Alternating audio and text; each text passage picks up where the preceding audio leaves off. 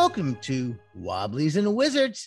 I've got a special guest for you today, Leonard Pimentel. Len actually plays with us in our Astonishing Swordsmen and Sorcerers of Hyperborea game we run every other Wednesday, and he is the lead designer of Prowlers and Paragons Ultimate Edition and By This Axe I Hack. Len, welcome to the show. Thank you very much. It's terrific to be here. It's an honor. Thank you. It's good to have you. You've been on before when we talked about Astonishing Swordsmen and Sorcerers of Hyperborea, so some of our guests may be familiar with you already, or some of our listeners. Yep, absolutely. So I wanted to talk a little bit about some of your games and how you got into writing those games. And I think people might be interested in that. I know I am. Okay, excellent. Well, I mean, I've been hacking, and I think when I grew up playing D&D, we all hacked stuff one way or another. Yeah, that's pretty common. That's like always I've hacked games. Yeah, for sure, especially back in the olden days. I remember that, we were playing AD&D. I don't know anybody whose group didn't have somebody who had a lightsaber or a pair of Wolverine claws. And I'm pretty sure that those were not official TSR products, but we wanted Wolverine claws and lightsabers by, gosh darn it. And so I think we hacked stuff from the very beginning. And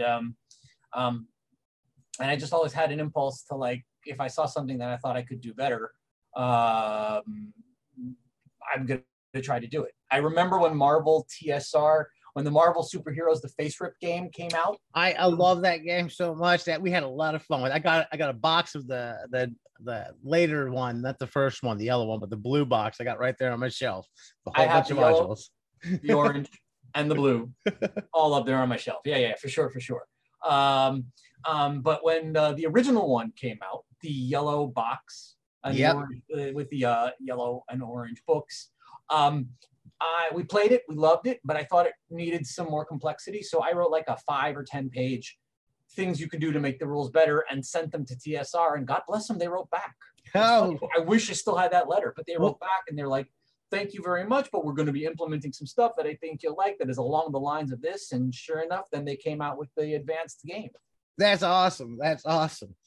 Yeah. I thought that was very cool. But in any case, so that kind of got me going. And I think ever since then, I sort of had the bug, and I was designing my own superhero game for a very long time. Not my own generic RPG for a very long time. And I mean, a very long time. How much of that made it into some of the games that you have now? Heart and soul, and some architectural, some underpinnings, some of the ironwork underneath it. But a lot of stuff changed. In fact, I had discs, because this was back in the day when you had stuff on discs. I had discs in a briefcase in my car one time in a mall in New Jersey. And my car got broken into and the discs were stolen. And everything I had designed up to that point, which is probably 5 years of design, was gone. All of it. Oh, that's horrible. So I didn't feel great. I'm not going to lie. No, that's terrible. Everything that I designed after that was so much better than everything that had come before. I think I needed to sort of burn the ships to do that. So, but in any case, so I went forward from there. And finally, at some point, I decided, with desktop publishing being what it was and everything, I'm like, I think I might be able to do some of this myself. And so I finally did. And I saw some John Wick video. And John Wick was talking about how better is the enemy of done. And I'm like, yeah, maybe working on that game for 10, 15 years isn't necessarily going to make the best product in the whole wide world. And in any case, I decided I'm going to start putting stuff out. And that was that. So Prowlers and Paragons, that one was kickstarted. How long ago was that? You said was that 2 years ago? Was kickstarted, I think about 2 years ago it was. Mm-hmm. We had some delays in a variety of different things, unfortunately. And some of it was COVID, some of it unfortunately was illnesses in my family. I don't want to get into it, but there was some illnesses in my family, unfortunately, that took us and me as the lead designer away for a bit. But in any case, we're now thankfully completely fulfilled. And we've even had a subsequent Kickstarter for a supplement to it called Blood and Justice, which is an Iron Age setting. And I think that one's completely fulfilled now, too. So, but the original was about 2 years ago, I believe. Yeah. So you've played the Marvel superheroes role-playing game. How many have you done a lot of superhero role-playing in the past? You mean you've got a superhero role-playing game out there? Can you speak to your history there? Because my big one was the one that everybody likes to talk trash on, was Heroes Unlimited. I love the game. We played it religiously for about a decade there, nonstop in the 90s. It was always Heroes Unlimited. Look, Heroes Unlimited and everything by Kevin Simbada was just hypnotic at the time. It had this cool artwork circling back to Wolverine claws. It had that great artwork of the cyborg guy with the claws showing how they would retract into the arm. And he used that in 7 or 8 books. I mean, it was fantastic. And they had Teenage Mutant Ninja Turtles, which I also have on my shelf. You'd be impressed at my Rifts collection, by the way. I've never shown it, but in any case. So I'm a big fan of that stuff. I've got that Turtles, but after the bomb, I ran after the bomb as recently as like 2 or 3 years ago. Though I don't have the new edition of After the Bomb they put. I call it new. It's probably been out for 20 years, but I got my old Turtles ones, the old orange cover and the old. I've got those ones, and we just ran that about 2 or 3 years ago, about a year or so before COVID. We ran a small little thing with that, and it went well. Love that game. I'm a fan of old games, even if they've got some clunk to them. At some point before I die, my dream is to run a short campaign of Skyrealms of Jorun. So the fact of the matter is, I'm a big fan of sort of obscure old games that definitely have some clunk to them. That's one I don't remember and I'm not familiar with. Can you tell me about that? Skyrealms of Jorun, it's just weird, and honestly, there's a whole separate podcast we can do just on Skyrealms of Jorun. It's weird and it's different than anything else at the time, and it was cool as heck. And yeah, in any case, we'll go over it, but it's basically like a future. Oh my God, it's an alien planet where everything is weird and funky, and there's psi powers. But it's not really sci-fi. It's primitive because after a war, everything's regressed, and so it's kind of like a different Dark Ages, but instead of being medieval, it's just kind of alien. And I think what I loved about it is just that everything was alien and different, and the players would be exploring, learning the world literally as they played. And that was just alluring. But anyway, you asked about Supers games, and the long and short is I'm a Supers game whore, unfortunately. Can I say that word? I apologize if I can't. But if it's a Supers game, I've probably purchased it and bought it and read it, and if I've tried to play it. So the big ones, Marvel and DC, and every version of DC, including the Shudder West End Games version, every version of Marvel, including the one using stones that Marvel put out. And was that the 90s? What was that one they came out with in like the 90s? Like I think you're talking about the Saga edition, maybe. That was they came out with something 90s. With the card, that's the card-based system. Yes, that's it. One from the 90s. That's it. I remember 90s. That. We picked that up. The Marvel Stones edition came after that.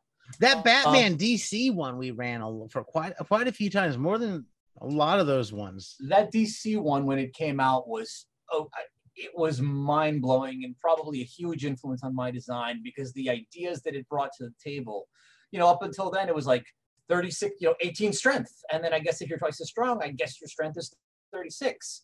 And then this system comes along and says, no, for supers that doesn't work. So we're going to do this entirely different math of voodoo where you can get Superman and Batman in the same system on the same chart. And my head exploded. I'm like, this person needs a Nobel Prize in gaming. And if there isn't a Nobel Prize in gaming, there should be one just to give to this person.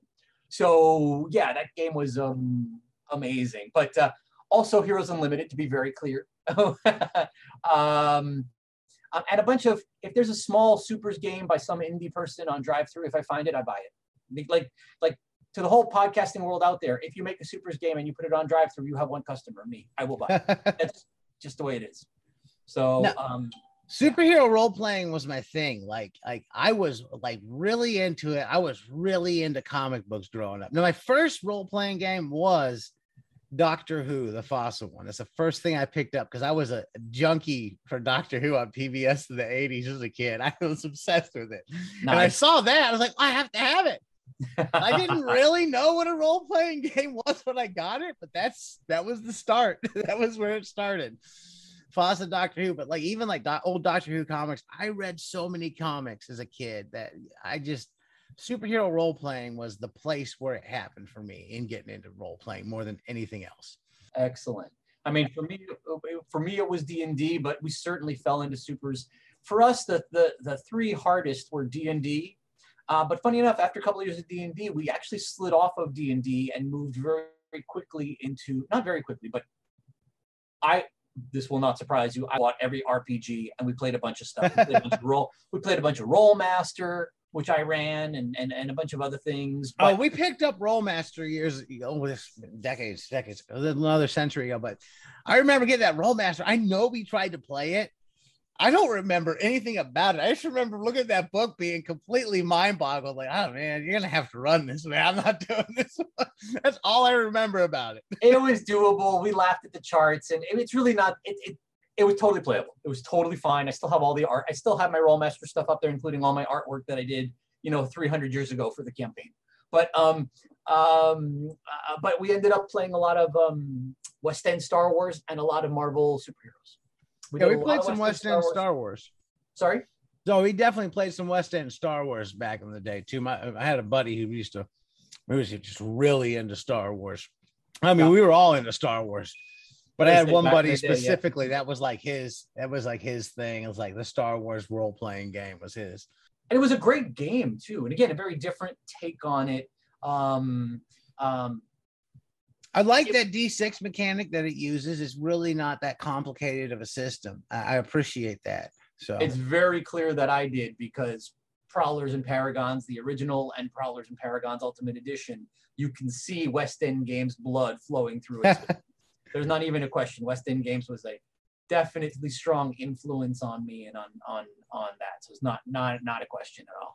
Well, they have, I believe, West End Games. Now, I hate saying something without looking it up first and knowing what I'm talking about, but they got a new game coming out using that system of some sort of comic book or something I'm not familiar with. Some other. I don't know that one specifically, but the West End system is in use again. It's never really completely fallen out of use. It's been used in a number of different things in a number of different systems. I know that Capera, I know I'm mispronouncing it, but the folks who did Atlantis, the Second Age, and the folks who did, what's the Greek role-playing game, Hellas, they put out something. What's the name of that supers game? Give me one sec. Godsend Agenda. And I think that was using D6, basically the West End system as well. So the system's never gone away completely. I mean, West End Games folded a while back, but that system's still out there. Oh, West End Games, for some reason I thought they were still they had resurged or something. I must be completely off there then. You might be right. I have no idea. I mean, they folded back in the day. I'm gonna have to look this up and maybe mention it on the next podcast and a few podcasts. I'm gonna look up and see what happened to West End Games and what was that Kickstarter I was looking at, because I could have sworn it was West End Games doing it. Well, as we clearly know, you can use, if West End Games is gone and the name is there, someone else can use it. So yeah, we've seen that happen. My company that I do my RPG stuff is Lakeside Games, and it was only much later that someone brought to my attention, dude, that there was a company that, when I was a child, put out all these regular board game type games that was called Lakeside Games. And obviously it worked its way into the back of my subconscious and I didn't realize at all. And so every once in a while I'll get an email from someone like, hey, we don't have a piece for Scribble. Do you have a copy? I'm like, no, wrong. I'm so sorry. Wrong West End Games. They get you confused with the one that no longer exists. Yeah. Or wrong Lakeside Games. Sorry. But when you're going in and you're sitting ready to put together a system and you're looking at making a game, how do you approach that? I wish there was one answer, but other than drink an entire fifth of tequila, I really, as a first thing, I really don't have a solid answer because the games will come from different places. So sometimes, when I did the playing with the old Marvel game showed me what I didn't like about it, what I wanted to fix. And that was sort of the inspiration for doing something different. But I think at the core, it depends on what has inspired me to create the game in the first place. So, for Prowlers and Paragons, I wanted, the core idea was I want this thing to be rules light to rules medium. And so that was my first thought was, I want a system that works a certain way, that has a certain swinginess. And so I knew the kind of dice mechanic that I wanted, and I sort of built everything around the ability to use this dice mechanic, if that makes sense. So I built it around a specific dice mechanic that I thought had the right flow. And you had to play with that mechanic in different ways, but that was the kind of core. On the other hand, for By This Axe I Hack, my sort of black hack, right? I knew the system because it's basically the black hack. It's what I'm using. So for that one, the system was kind of in place. And instead, the idea there, the design there went more like, what changes am I going to make to the system? And it's such a minimal idea that the approach here was, what's the least I can do to give you what you need without anything more? To inspire you without drowning you. I like that. I like that too. I like as a dungeon master, just in general, or game master, when you're running a game, that's like, if I've got a core mechanic that's simple and I can work with, like a lot of the Year Zero system games do, and like kind of the West End Star Wars does, like when you got a basic system that you can take it and do a lot of stuff with it. So, I mean, that's kind of what you're doing when you're writing a game. Okay, so in order to do X, Y, Z, you got to do this, et cetera, et cetera. So you just kind of expand from that mechanic. So it makes a lot of sense to me thinking about that. How many times I've been running a game and had to kind of come up with, okay, how are we going to approach this? Well, we got the core mechanic. Let's work with that. Let's see how it goes and fits in. Yep. And the only thing that I think is, and I've heard some people in talks talking about design say, like, this is the first thing you need to do. God bless them if they can do that. I'm not sure if I can get there, but somewhere in the process early on, I got to look at it and go, am I bringing anything to the table? Is this different? Not just because I call it might instead of strength. That ain't different, dude. That's not different. Or, here I'm adding skill plus stat instead of stat plus skill. Stop it. Sit down.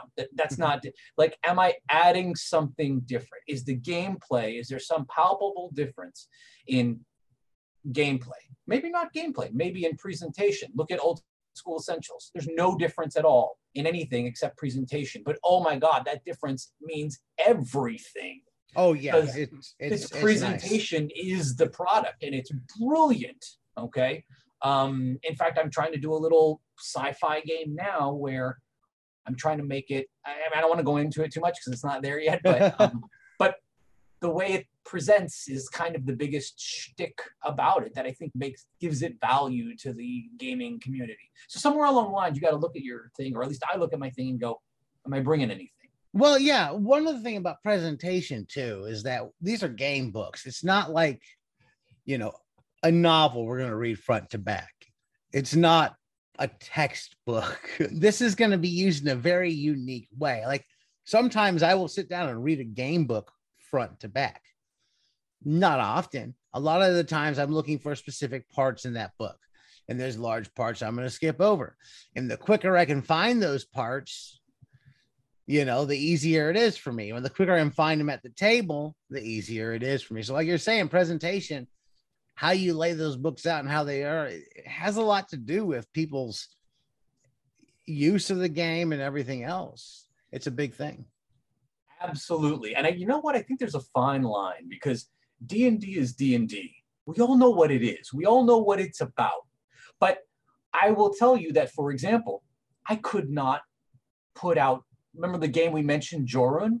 Yes. I couldn't do Jorun in Old School Essentials version. Why? Because you have no idea what it is. Because part of the reason I want to play the game is because reading through the book, there's this fine line where an RPG is both a tool to use at the game and something to inspire you to want to play the game. Yeah. You don't need to be inspired to want to play D&D. You're already there. Okay. I don't think you need to be inspired to play Star Wars. People know what Star Wars is, or to play, even Cyberpunk at this point. We got it. But if there's anything that's got its own special flavor, its own character, its own something that's like, come here, sit down. Let me tell you why you want to play this. It's very, very hard. I don't even know if it's possible, frankly, to do one product that both lures you, sells you, seduces you into playing the game, and also is a really useful product while you're playing the game. You might need two different things for that somehow go together. I don't know. You have a core system book, and then you have the setting book. That sounds familiar. Yeah. That sounds familiar. I've seen that somewhere. One thing I love, I don't know why, I'm going to go on a completely in left field. It was the late 90s and Alternity came out, and I was so thrilled because they were trying to capture what D&D did with a generic fantasy fits all with science fiction, and I was ecstatic. I was all over that game. I've got a shelf of mostly Star Drive stuff. I love it, into it, but it kind of does it. You got the books here. These tell you the game masters and players guide, tell you how to play it and stuff like that. But then you got like the Star Drive book or the Dark Matter book that kind of draws you into the settings in the world. So yeah, I guess that is kind of a way that's done. Imagine the World of Darkness books. The funny part, nowadays we're like, yeah, okay, we know.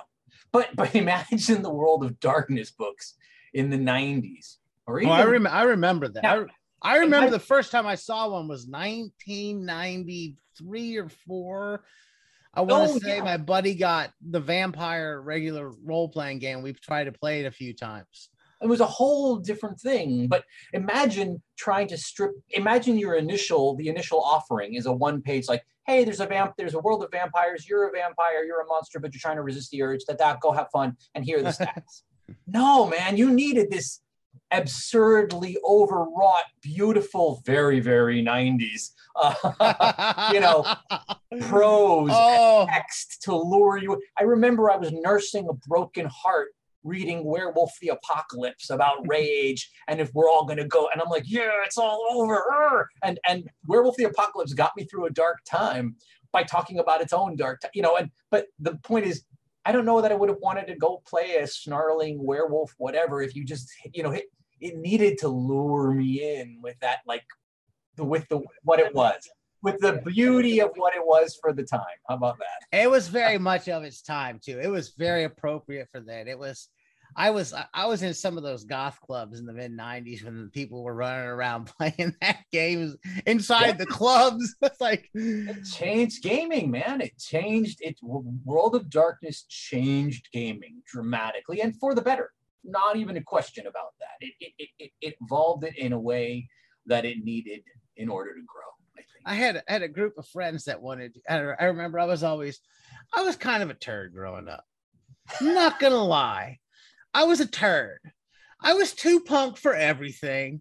I was just a snotty little brat about, that's not punk enough, that's not cool enough. Everything had to be like heavy metal or punk rock or something. I was obnoxious.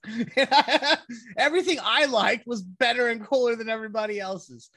And people were getting into the vampire, and they said, we're gonna go play vampire, and they're all dressed very gothy.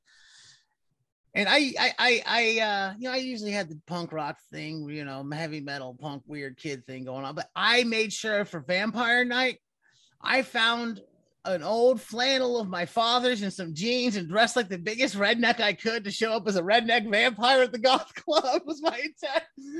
Like, I'll show them play your game as the hillbilly vampire. Oh, I was an obnoxious kid. I got over it. Why are you like this? I try to be kind and considerate now. I've made big changes in my life. I will never forget that, though. Yeah, I did that. Yeah, I never did the LARPs, but we did do a little bit of, frankly, I didn't do nearly as much World of Darkness role-playing as I think I could have or should have. It might just be that when that was kicking, it was just at the age where, starting to move away from the gaming and into other things. And I think it's like so many of us, came back to it, but by the time I came back to it, we were in a whole different space of gaming, you know. So the Darkness thing, you know, I flirted with it, but that's all.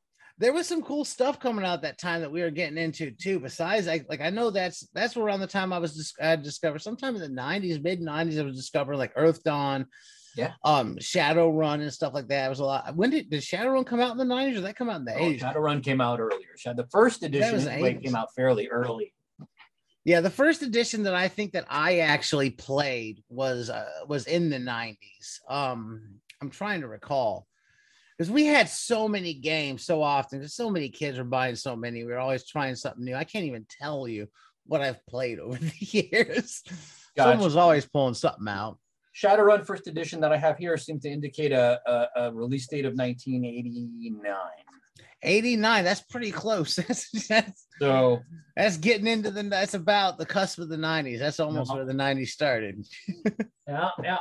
So but in any case, it was an interesting time. It was an interesting time.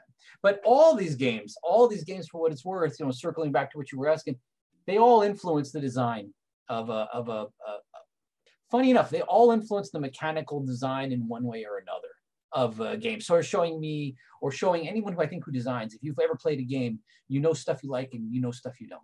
And you sort of salad bar, pick and choose. Like anytime anyone's ever said, oh my God, dude, I love this or I love that, I'm like, thank you, but I can't really take credit for it. Because if I hadn't been such a complete hoe and bought like the absurd amount of games that I have and played and or read them, you know, it wouldn't be what it is. So you've got every single person who wrote every single game I've ever had. You have to thank all of them too. I really didn't do very much. I'm a big fan of reading game rules. Like I have read probably more rule sets than I've been able to run. Just hands down, I have. I haven't read every rule set that I've played over the years. A lot of them I have. Like if someone else is DMing, there's a few that I've been like, okay, I'm jumping in here, figure out how to make a character and play. But yeah, I've read far more rule sets than I've been able to actually get to playing, unfortunately. Yeah. The only one, Powers and Perils. That's when I'm literally struggling my way through. Avalon Hill, when the gaming RPG thing started, Avalon Hill was like, you know, war game company Avalon Hill was like, we'll make a role-playing game. And man, they made the war gamiest role-playing game. Oh my God. It's everything has a subsystem and the rules are written in that Avalon Hill, like 3.1.8.4.2, oh, no. 3.8.1.4.3. Oh my God. It's those are tough read. That's a different. I don't know if I would enjoy that. I don't know if I would enjoy that. It's a tough read, dude. Not gonna lie. I've read some rough reading role-playing games throughout the years, trying to figure some things out. And I've had a lot of our stuff too when we were younger, like we changed and altered rules. I don't know if it was intentionally 100%, if it was just we didn't understand what we were reading and we weren't finding the stuff. We were doing it out of necessity. I know we didn't understand a bunch of stuff, like weapon speeds and whatever. We're like, yeah, all right, what segment do you go on and whatever. And not to mention, there's a bunch of stuff in the DM's guide, in the original DMG, that cannot possibly have actually been intended to be used on any regular basis. We didn't roll to determine our lifespan. Let's roll to determine if we caught, disease or parasitic infection at the beginning of the player's hand of the DMG. Oh, we talked about this recently. Sometimes there's a lot of those rules out there. Sometimes it's a matter of what game you want to run, I think, and what you want to bust out and how you want to approach it. So you got all these rules, but you're not intended to use every single rule in that stinking book every single time. It's like sometimes we're going to do it by this rule now. It's near impossible to run most games, as they say, rules as written. I think a lot of games, it's near impossible to consistently run them rules as written every time. Depending on the game, some of the more simplistic, streamlined games, probably. But most editions of Dungeons and Dragons have so many rules and options that there's something most people, when they're running it, they're doing their thing. For sure. And I don't think that system is taped together in a way that everything collapses if you pull one pin. You know, it just isn't. There are some games that all the elements kind of work together, and I've seen where one pin is like, the game is significantly less fun, I think, than it would have been had all the pins been in place. I have seen some complex, more complex additions and forms, and I'm not naming names right now, that when you start to pull little pins here and there, things do start to crumble a little bit. It's like, oh, well, you're going to screw this, and this up, and now you've messed up the game. It's like, well, that doesn't make sense. And then all of a sudden, you know, so-and-so's character has absolutely no use because we just completely screwed it all up because we weren't running it in the first place. Now we're trying to implement this rule and it just gets over your head quick. That happens. Yeah, no, I think you're absolutely correct on that. I think and I think that does happen less with the simpler games for sure. Yeah, that's why I prefer them streaming. Well, that's about all we have time for today. Can you believe time's up?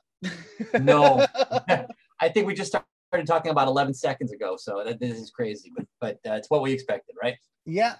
Well, I want to thank you for coming on. If you could, real quick, tell our listeners where they can find you and your games online, real quick.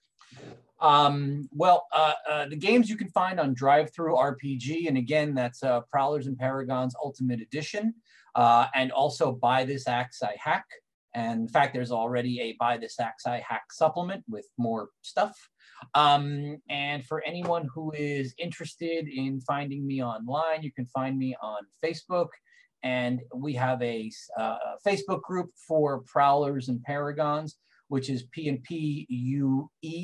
If you look for PNPUE, the Omniverse, you should find it. And that's pretty much it for now. All right. And as always, you can find us at wobbliesandwizards.com and keep those dice rolling.